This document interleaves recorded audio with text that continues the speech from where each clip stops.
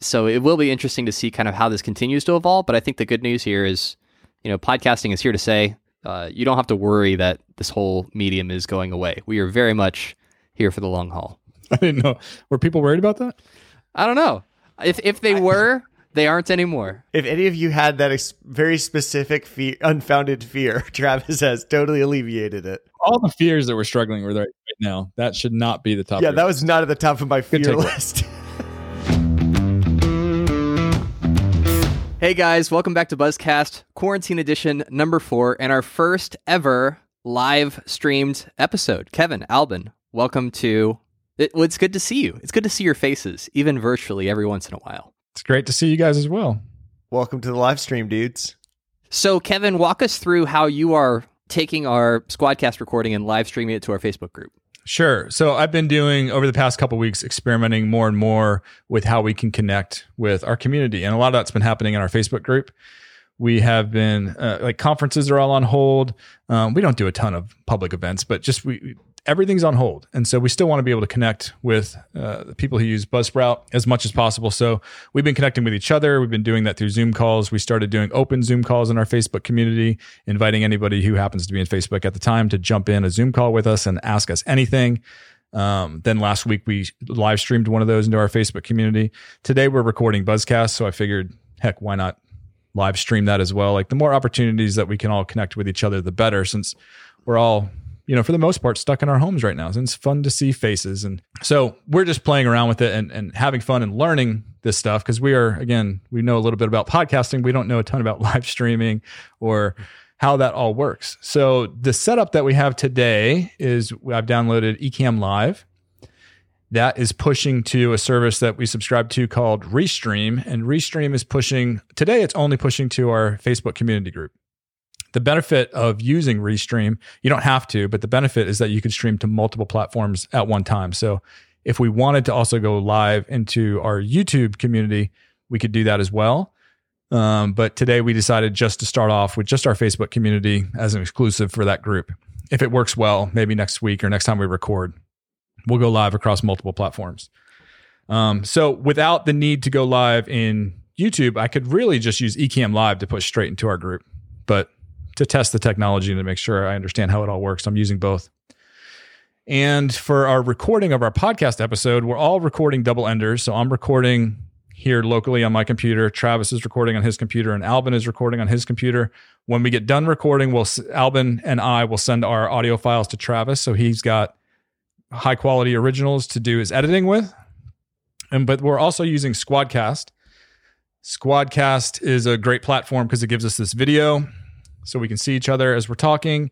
And it also records high quality audio files. And then when we end this call, it'll automatically send those files to Travis. So we've got some redundancy there, right? Like, Squadcast should be capturing all that audio, and Squadcast has its own backup files.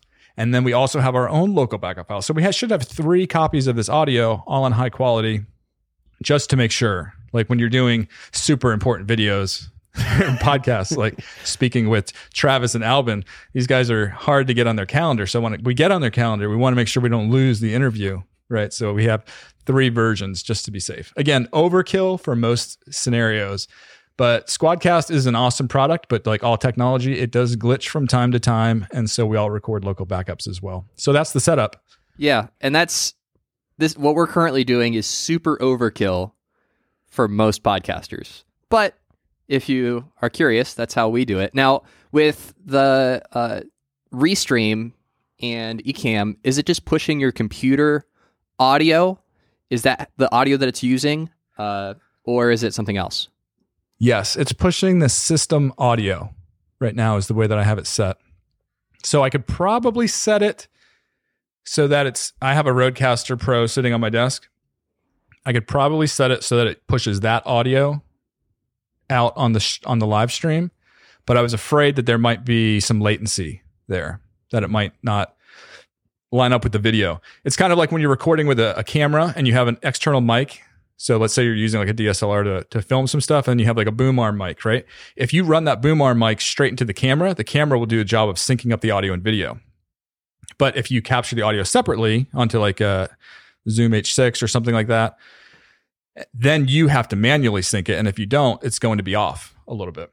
And so that's why I'm running system audio. So every now and then you might hear, I should probably come through loud and clear most of the time. Travis and Alban might get a little bit of that robotic, bandwidth glitchiness on the audio once in a while, because that's just pushing out whatever I hear. It's not pushing out their dedicated recordings that they're doing or the Squadcast high quality recordings that are happening in the background.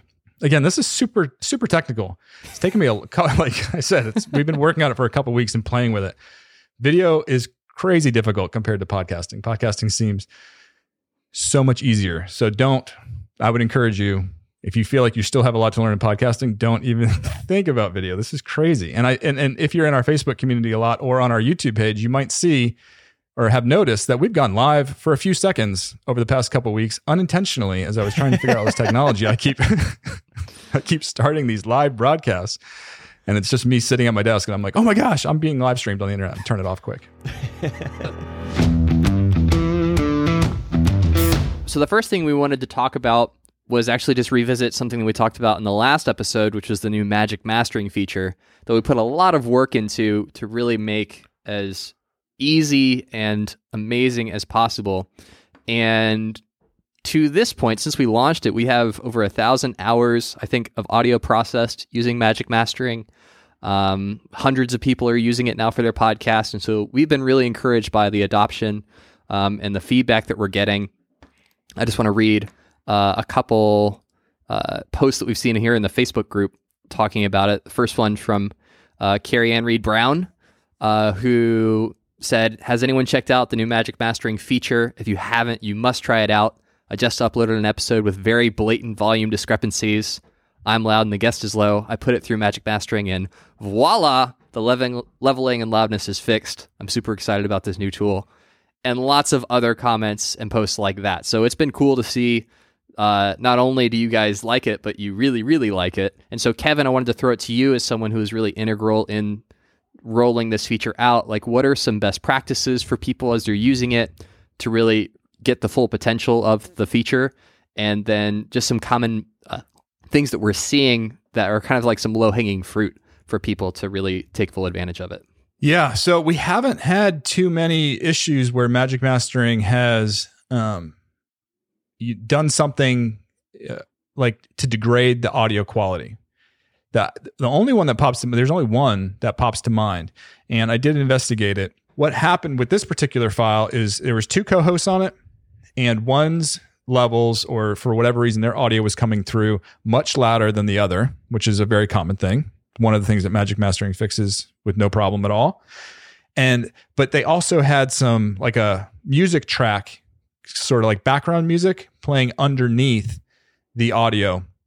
And so you have a loudspeaker, a soft speaker, and some music playing underneath. Okay. And what happened was, I think when they were trying to figure out how loud should that music be, they were matching it to the volume of the lower speaker. So if I'm talking and I'm talking, loud, and Travis is talking quietly, if we put background music underneath that, we would need that background music to be pretty quiet, or else when Travis spoke, the music would sound way too loud for Travis's voice. And so what happened was Magic Mastering, looking into it, what it was doing is it was recognizing that background music as noise. It was saying, oh, you must not want that there because it's so low compared to the powerful vocals. It's so low. It must not be background music. It must just be some noise that's come in. So what Magic Mastering did amazingly well was stripped out all that music. And so you had two speakers that sounded really nice next to each other, like they were leveled out pretty nice, but all the background music was gone. Interesting. And so the person wrote in and they're like, what happened to my background music? Like, it's gone. And I was like, I listened to the episode. I was like, it actually sounds pretty good. He's like, no. You don't understand. There was background music there. So he sent me the original file and I listened to it. And I was like, how did that happen? That's amazing. Like, it wasn't a multi-track file or anything. Anyway, so I was able to tweak that episode and run it through the process again and get the music in there. But that's something to be aware of. So maybe a tip might be, hey, if you're using Magic Mastering and you run into that issue, what the suggestion that I gave this person was, if you want to put background music in there underneath vocals on top, match the music to the louder voice. It's going to sound overpowering for the softer voice, but remember that softer voice is going to get boosted when it runs through Magic Mastering. Mm-hmm. And so that was my tip. I don't know if he's had another chance to do another episode since then. Again, we were able to get that resolved for him with that other file, but that's the only problem that we've had. And that was a very complicated file. The majority of, we've run over, I think we're up to 1,100 hours of audio that's been run through Magic Mastering so far, which we're thrilled with just in the first 2 weeks. And one problem file that I've had to look into out of all that time. So that's the update. We're going to, like most things that are brand new to Buzzsprout, we usually start, we push them out kind of slow, push them out first to our Facebook group. We talk about them on this podcast, but there's thousands and thousands of Buzzsprout customers that don't participate in our Facebook group or don't listen to this podcast. So they may have stumbled upon it because you do see it when you go to upload a new episode, but we haven't done a whole bunch of marketing material or pushing that message out to our customer base at large yet. So that's going to start at the end of, we're already at the end of this week. At the end of this week, I think we're going to shoot out an email tomorrow and we're going to start talking about it more and more. But it feels really good. It feels like a really solid feature and enhancement and accomplishing the mission that we set out to accomplish, which was make podcasting, like making the idea of creating a professional podcast, making that as easy as possible. And for me, just personally using it, I think the big thing is it's such a time saver. Like one person wrote in the Facebook group talking about how it's totally changed their workflow. This was Sean, and he talked about how he was previously using Alphonic, and his workflow was finish editing the episode in Hindenburg, export the WAV file, upload that WAV file to Alphonic, download the Alphonic process file, and then upload that file to Buzzsprout. And he was saying that process took between 20 and 30 minutes, which is about what I was experiencing when I was doing that workflow. But now I literally just use the publish button from Hindenburg with Magic Mastering turned on, and it's like I hit 3 clicks and that whole 20 or 30 minutes goes away. So it really is incredible as a time saver as well. Yeah, so this is something that I struggled with because I publish directly when I do an episode. I push straight from Hindenburg using the publish feature as well. Travis, have you locked in on the settings that you use from Hindenburg? Because you can publish it as an MP3, as a WAV, as all these different file formats, and you can have Hindenburg do some loudness normalization before it publishes, or you can just leave it alone. And so here's a little test. I'll tell you what I did. And then Travis, being the audio engineer of the group, he'll tell me if I got it right or wrong. So what I did is I set it to export a WAV file. I set it to mono just to save on bandwidth because I figured it didn't matter if I did mono or stereo. So I just chose mono to make the upload faster. And then I left where it said loudness normalization. I just said, don't worry, like do nothing, because I know Magic Mastering does that. So why do it twice? So I basically just a WAV in mono. Didn't change the sample rate, didn't change anything else. And I think I've done a couple episodes like that, but the biggest one was like an hour long episode. It took about 5 or 10 minutes to upload from my home internet connection, and then about 10 minutes to process once it hit Buzzsprout, and it sounded perfect. So how'd I do on my settings? You did great. You did great on your settings. So I think the thing to keep in mind is you don't want to over process your audio file. Like, it's easy to think if a little mastering is good, then lots of mastering is better. That's hardly ever the case unless you're like auto-tuning an R&B album. So yeah, so I think what you did is absolutely perfect. If you're not using Magic Mastering, then and you're using a software like Hindenburg that lets you set the loudness target, you absolutely want to do that before you put it in Buzzsprout. But if you're using Magic Mastering, that's going to do the loudness target for you. So you want to keep your Hindenburg export as clean as possible to minimize the opportunity for, something to get over processed. All right. Good. So you passed. You passed, Kevin. So Alban, you were recently made more famous than the other two of us by chance of a lucrative podcast guest spot on Smart Passive Income, were you not? Yeah, I don't know how that would make me more famous than you. Kevin has also been on SPI, so we are now just, if anything, equally famous. I think the first time I met Pat was like, I don't know, one of the first podcast movements. I think it was probably like 5 years ago. And Kevin and I actually built a recording studio, and we auctioned off raffled off time to interview like all the top speakers at that podcast movement. And one was Pat. And I specifically remember the girl who won the interview with Pat was like petrified.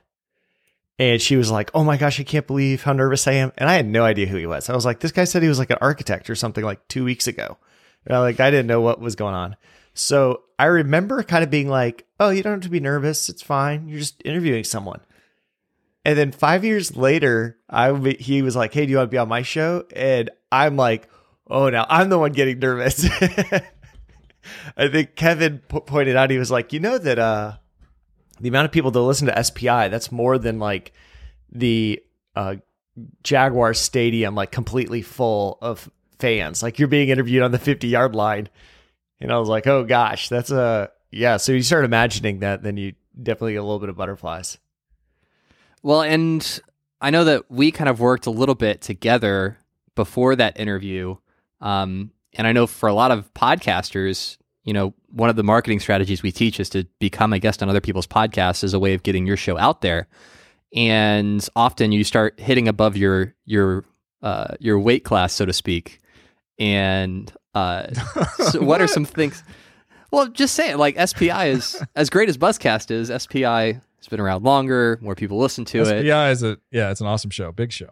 You're right. I'm just joking. So how did you prepare? Like, what was your process like to prepare to be a guest on a podcast like SPI? Yeah. So the way I think and I develop an idea is mostly by writing.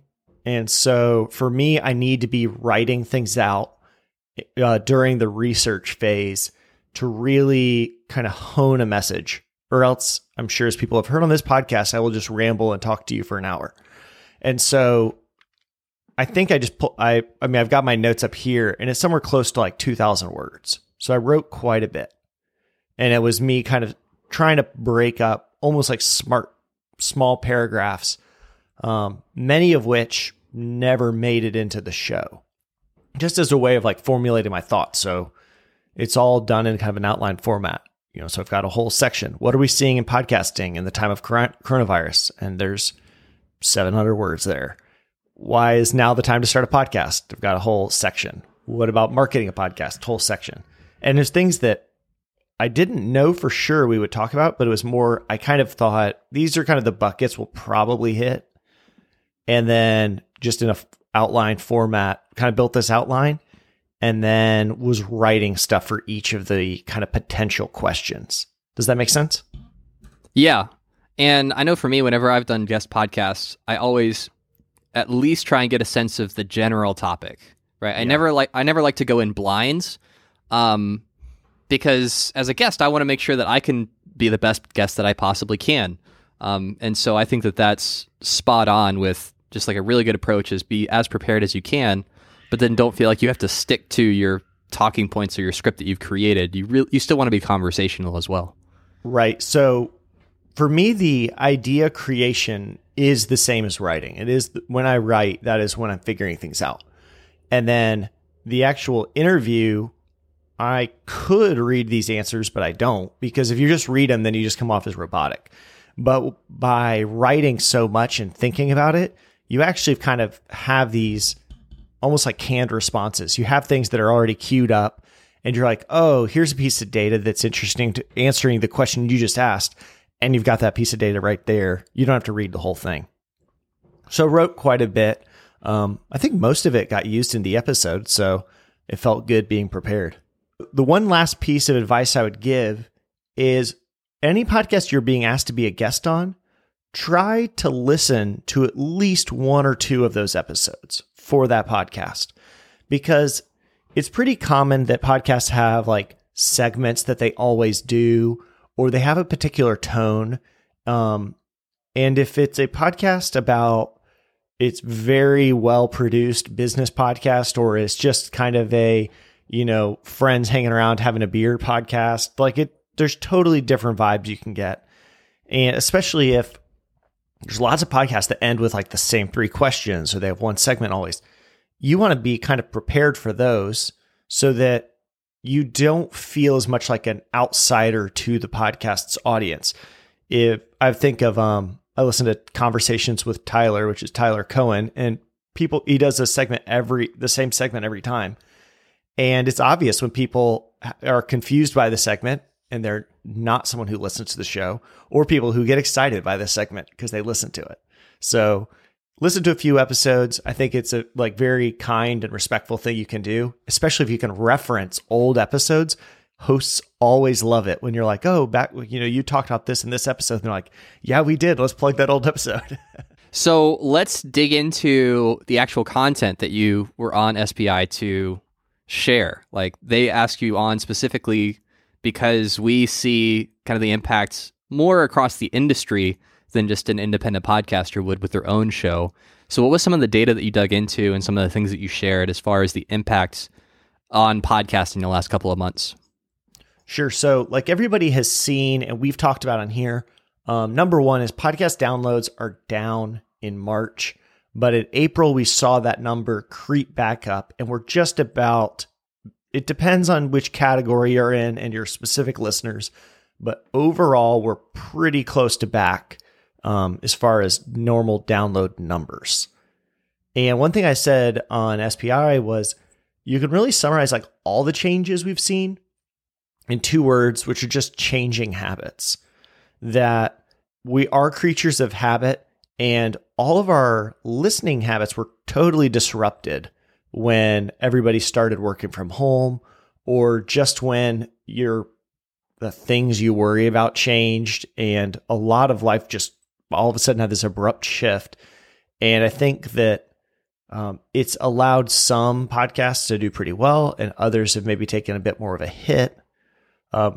So some of the, the reason why we saw a drop in listens was the changing habit of commute time. People are not driving, and their habit in the past was when I drive into work, I listen to these 3 shows, and over time they shifted habits through March and April to listening at other times of the day. The second trend that we kind of focused on was, when are people listening? We found that people are listening to podcasts more at lunchtime than at any other time in the day.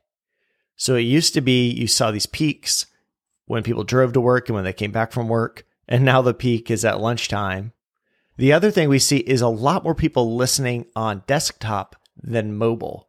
And it's only a shift of a few percentage points, but I think it's actually probably the change is bigger than we can see in the data, because I know personally I'm listening on my phone while at my desk. And so that would still show up as a mobile play than a desktop play. But what it made me think is, if you're a podcast that needs to get some reviews in iTunes, Apple Podcasts, the best way to do that is when people are at their computer. So go ahead and ask for it now, because it's much more likely somebody's at a computer. You're not going to get a review when someone's driving into work. Hopefully, they're not reviewing you on Apple Podcasts, but now they're at their computer and it takes them 12 seconds to leave a review. You're much more likely, I think, to get a hit on that if you ask now than if you'd asked, a month ago. Yeah, and it's very interesting to see not only how it impacts podcasting, but everything. One thing that we're going to talk about later in the show is what to do now that all the podcast equipment has disappeared off the face of the earth. So it will be interesting to see kind of how this continues to evolve. But I think the good news here is, podcasting is here to stay. People are still listening to podcasts. And so you don't have to worry that this whole medium is going away. We are very much here for the long haul. I didn't know. Were people worried about that? I don't know. If they were, they aren't anymore. There you go. If any of you had that very specific unfounded fear, Travis has totally alleviated it. All the fears that we're struggling with right now, that should not be the top. Yeah, that was not at the top of my fear list. Is there anything else before we wrap up the segment, Alban, that you want to make sure that we hit on? Sure. The one thing I would leave you with is you don't want to make decisions about the podcast based off of, 2 or 3 change percentage points in changing listener behavior. Right now is the time to shift from thinking short term to thinking long term. There's lots of uncertainty. People are out of work, businesses are struggling. And when I think out of that, I think, really what we want to be doing now is thinking long term. And while you may not be able to grow your business or your brand in other ways, one thing you can do is consistent, great content and build an audience. And then that audience will be very thankful that you put in a lot of work during this time. And then they will be there in the future. So now's not the time to be doing a hard sell and trying to make an extra $12. It's the time to help people out and then benefit them in the long term. Yeah, and I know for me personally, I'm getting kind of tired of the we know that we are living in uncertain times and we are here for you rah commercials that are everywhere now. What I really want is for people just to make my life better. And so if you can be that for someone else, that will stick out. They will remember that. And then like Alban said, in the long run, that will pay huge dividends for whatever it is that you're creating. And if you want to hear the full interview of Alban just crushing it on the Smart Passive Income podcast, I will leave a link to that episode in the show notes. So you can click over, check it out, and then leave a review saying that Buzzcast sent you. So Google, who makes lots of different software products, including Google Podcasts, just released their first podcast analytics feature, software, platform. I don't know. What would you call it, Kevin? Manager. Well, they call it, Google Podcasts Manager. It's very similar if you've used Spotify's, if you've logged in and claimed your podcast on Spotify. It's very similar to that. They don't give all the data that Spotify does. Spotify gives some demographic data, and they differentiate between plays and streams. I think it's listens and streams. Listens and streams. I can never remember the terminology they use. So they differentiate there. Google Podcast doesn't seem to be as sophisticated yet, the Google Podcast Manager, but it's awesome that it's something. I mean, Google has, up to this point, been doing their own thing, their own way. And this is like kind of falling in line with what others have been doing, just kind of like unexpected of Google in a good way. The claiming process is super simple. I loved it. I did a really short video showing how you can claim your show there. It also sounds like it has the side benefit of Google has never given us a way to submit shows directly to Google Podcasts before. You've had to put up a website that met some very technical specifications to set yourself up to be discovered by Google Podcasts. Seems like they've kind of piggybacked submission on top of this Google Podcast Manager feature. So if your podcast hasn't been picked up in Google Podcasts yet, you can still drop the feed in. They'll recognize it possibly as a show. We haven't tested this, but it's been reported by James Cridland of Pod News that he had a podcast that wasn't in Google Podcasts. It was brand new. He dropped the feed in. They recognized it as a new show and let him index it right there. So it's very cool. I'm not overly impressed with the data yet, but you don't need to be, because it's something that I didn't have before, right? Like it's how can you be picky? Like you got something you didn't have before, but you're saying it's not good enough. Well, it's better than nothing. It's better than what we had 2 days ago. And so I don't want to like naysay it. I mean, it's pretty cool. I have, for anybody who's watching on the live stream, I'll show you, I've got the Buzzcast podcast loaded up in Google Podcast Manager. I'll show you that screen. It has like number of plays across the top, number of minutes played. Again, not super exciting. The data seems to only go back to April 6th. So it seems like that's when they started collecting this pool of data that they were going to make accessible to people who access Google Podcast Manager. So it starts at April 6th and then it goes forward. So we see some plays. It's just showing 65 plays for Buzzcast from April 6th. One of the things I want to do is compare that to what Buzzsprout is reporting. So if I go over to Buzzcast, we don't let you like lock in a date range when you're looking specifically for apps and devices. So the filters that we give for apps and devices are by episode. You can look at your last episode, last 5, last 10, or all episodes. So I figured the closest thing to 30 days that we have is about the last 5 episodes. 5 episodes for Buzzcast actually spans 2.5 months, not just a month. But I don't have 30 days on here. But if I scroll down and look at Google Podcasts and where that shows up, we're showing 152 plays on Google Podcasts over the past roughly 2.5 months. They're showing 65 plays for the past 30 days. So, I mean, those numbers are, they're in the same ballpark. It's interesting. I like seeing the little bumps when we release episodes. You can see here's what you get from services like this that you don't get from your podcast host. And this is where the value is. When you log into Apple Podcast Connect, when you log into Spotify podcaster dashboard, now when you log into Google Podcast Manager, even if you don't get a lot of plays on Stitcher, but Stitcher has a dashboard that you can log into as well.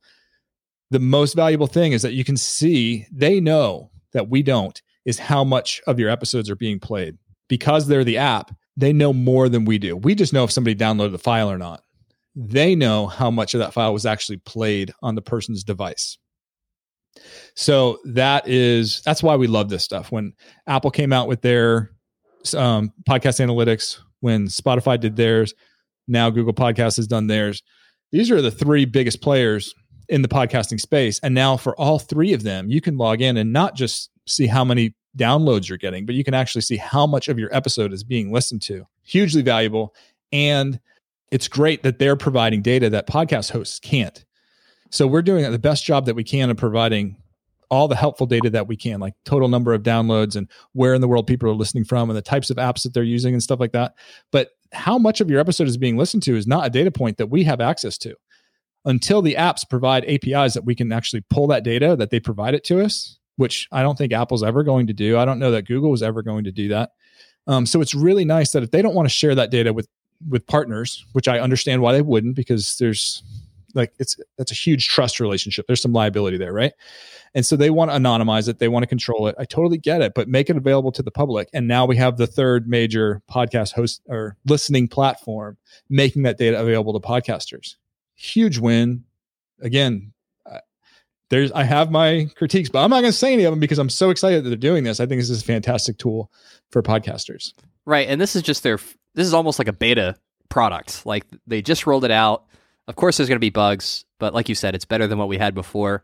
And even if you don't have a ton of Google Podcast plays, which would not be uncommon, it still gives you an insight into how people are consuming your podcast on different platforms. So like you can see, is there a consensus in the consumption charts across these different apps? Or are my Spotify listeners not listening as long as my Apple Podcast listeners? And what does that tell me? And it just gives you more information that you can kind of pull inferences from and make educated assessments about what's working and what's not working in your show to make it better for your future episodes. That's really the power of these things.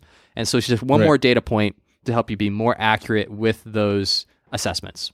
So if you want to watch the full video, Kevin walks through how to get set up with Google Podcast Manager. I'll leave a link to the YouTube video in the show notes for this episode, and you'll get all set up with that. And if you're not yet in Google Podcasts, then it seems like that would be the fastest way to get listed as well. So great bonus there. So if you have tried to purchase podcast equipment in the last several weeks, you may have run into a brick wall of no one having anything to sell you. This is not uncommon with Amazon, where a lot of the microphones that we recommend, a lot of even the boom arm that we recommend, the Rode PSA 1, is out of stock on Amazon, out of stock in B&H, at least at the time of recording this video. But there are some places that you can check if you're wanting to upgrade your equipment or you're wanting to purchase something and Amazon doesn't have it. That's not only will potentially be able to get you on a waiting list so you're notified when they get back in stock, but will also give you more information than Amazon does. So Kevin, why don't you kind of share the places that we go to try and find things when they're not easily available? Yeah, and I would go even beyond just your general recommendation of if it's not available on Amazon. For better or worse, there are a lot of smaller shops that we want to support. We buy a lot of stuff from Amazon. I'm not saying don't buy from Amazon. It's super convenient. But there are some great sites that serve the podcasting space and just the audio space in general, or creator space in general. And they don't have all the resources and stuff that Amazon does. So whenever we have an opportunity to support them, some of them are like B&H Photo and Video. Again, they're not tiny. It's not like we're supporting a mom and pop shop. They're huge, but it's just an alternative to Amazon. They have great customer service. They still ship very quickly. It's still free shipping. They have almost all the same gear. And one of the benefits that they have is that usually if something's out of stock on Amazon, sometimes they'll say like more on the way or something, or expecting more. B&H is really good about doing that. So if something is back ordered, they have a little place where you can drop in your email address and say, notify me when it's back in stock. You can also reach out to their customer service line, and they will look into when they're expecting their next shipment and give you like an exact date. So I love B&H. I love Sweetwater is really good. You can do online chats with Sweetwater and Crutchfield. Crutchfield is amazing at this. You can do online chats with Crutchfield and Sweetwater, and you can ask them specific questions about the problem that you're trying to solve. Or do you like this mic with this audio interface, or does it matter? Or is there a better, do you have an alternative that maybe is a little bit less expensive that would give me the same quality? And they will totally show you everything else that they have. Like it's kind of like it's replicating that music store experience. Like you're walking into a music store, and that's their competitive advantage over Amazon. So Amazon is like easy to find anything and everything, right? Like you can check out with a bag of potting soil and a new microphone. You're not going to do that at Crutchfield. But at Crutchfield, the advantage there is that you can talk with people who really know that gear inside and out. And so check out some of those sites. Check out B&H, check out Crutchfield, check out Sweetwater. There's another company called BSW. The web address is bswusa.com. They are big supporters of the podcast community. They're at all the podcasting conferences. They always set up booths and bring a bunch of gear to show people. So they love podcasters. They have a phone number listed on their site, so you can call and talk to them about gear. And I'm not saying that they're going to have the gear. If Amazon doesn't have it, I'm not saying these places will, but they might. And if they don't, I think you could chat with them and ask them for alternatives, and they might be able to point you to something similar that they do have in stock. Well, and the other thing that is great about those sites is that the prices are more stable than on Amazon. Because often what happens with Amazon is, let's say that they typically ship Rode PSA 1 boom arms from their warehouse for the MSRP of $99. If they run out and it's only resellers, you'll see the price go up. It won't be $99 anymore. Now it's $119, $125, $135 to buy that same boom arm on Amazon. But because you're buying it from some reseller, they can charge whatever they want. I think we're seeing this with the webcam industry right now. If you buy a webcam on Amazon, they're just exorbitantly expensive. And so going to these other websites, you're not going to run into that issue. It's going to be the normal price. And so you can be confident that that's the best price for the gear that you're trying to get. So all that to say, right now might not be the best time to upgrade your podcasting gear. But if you want to, and you can find what you want or something similar, those are some great sites to check out. And again, great sites for advice.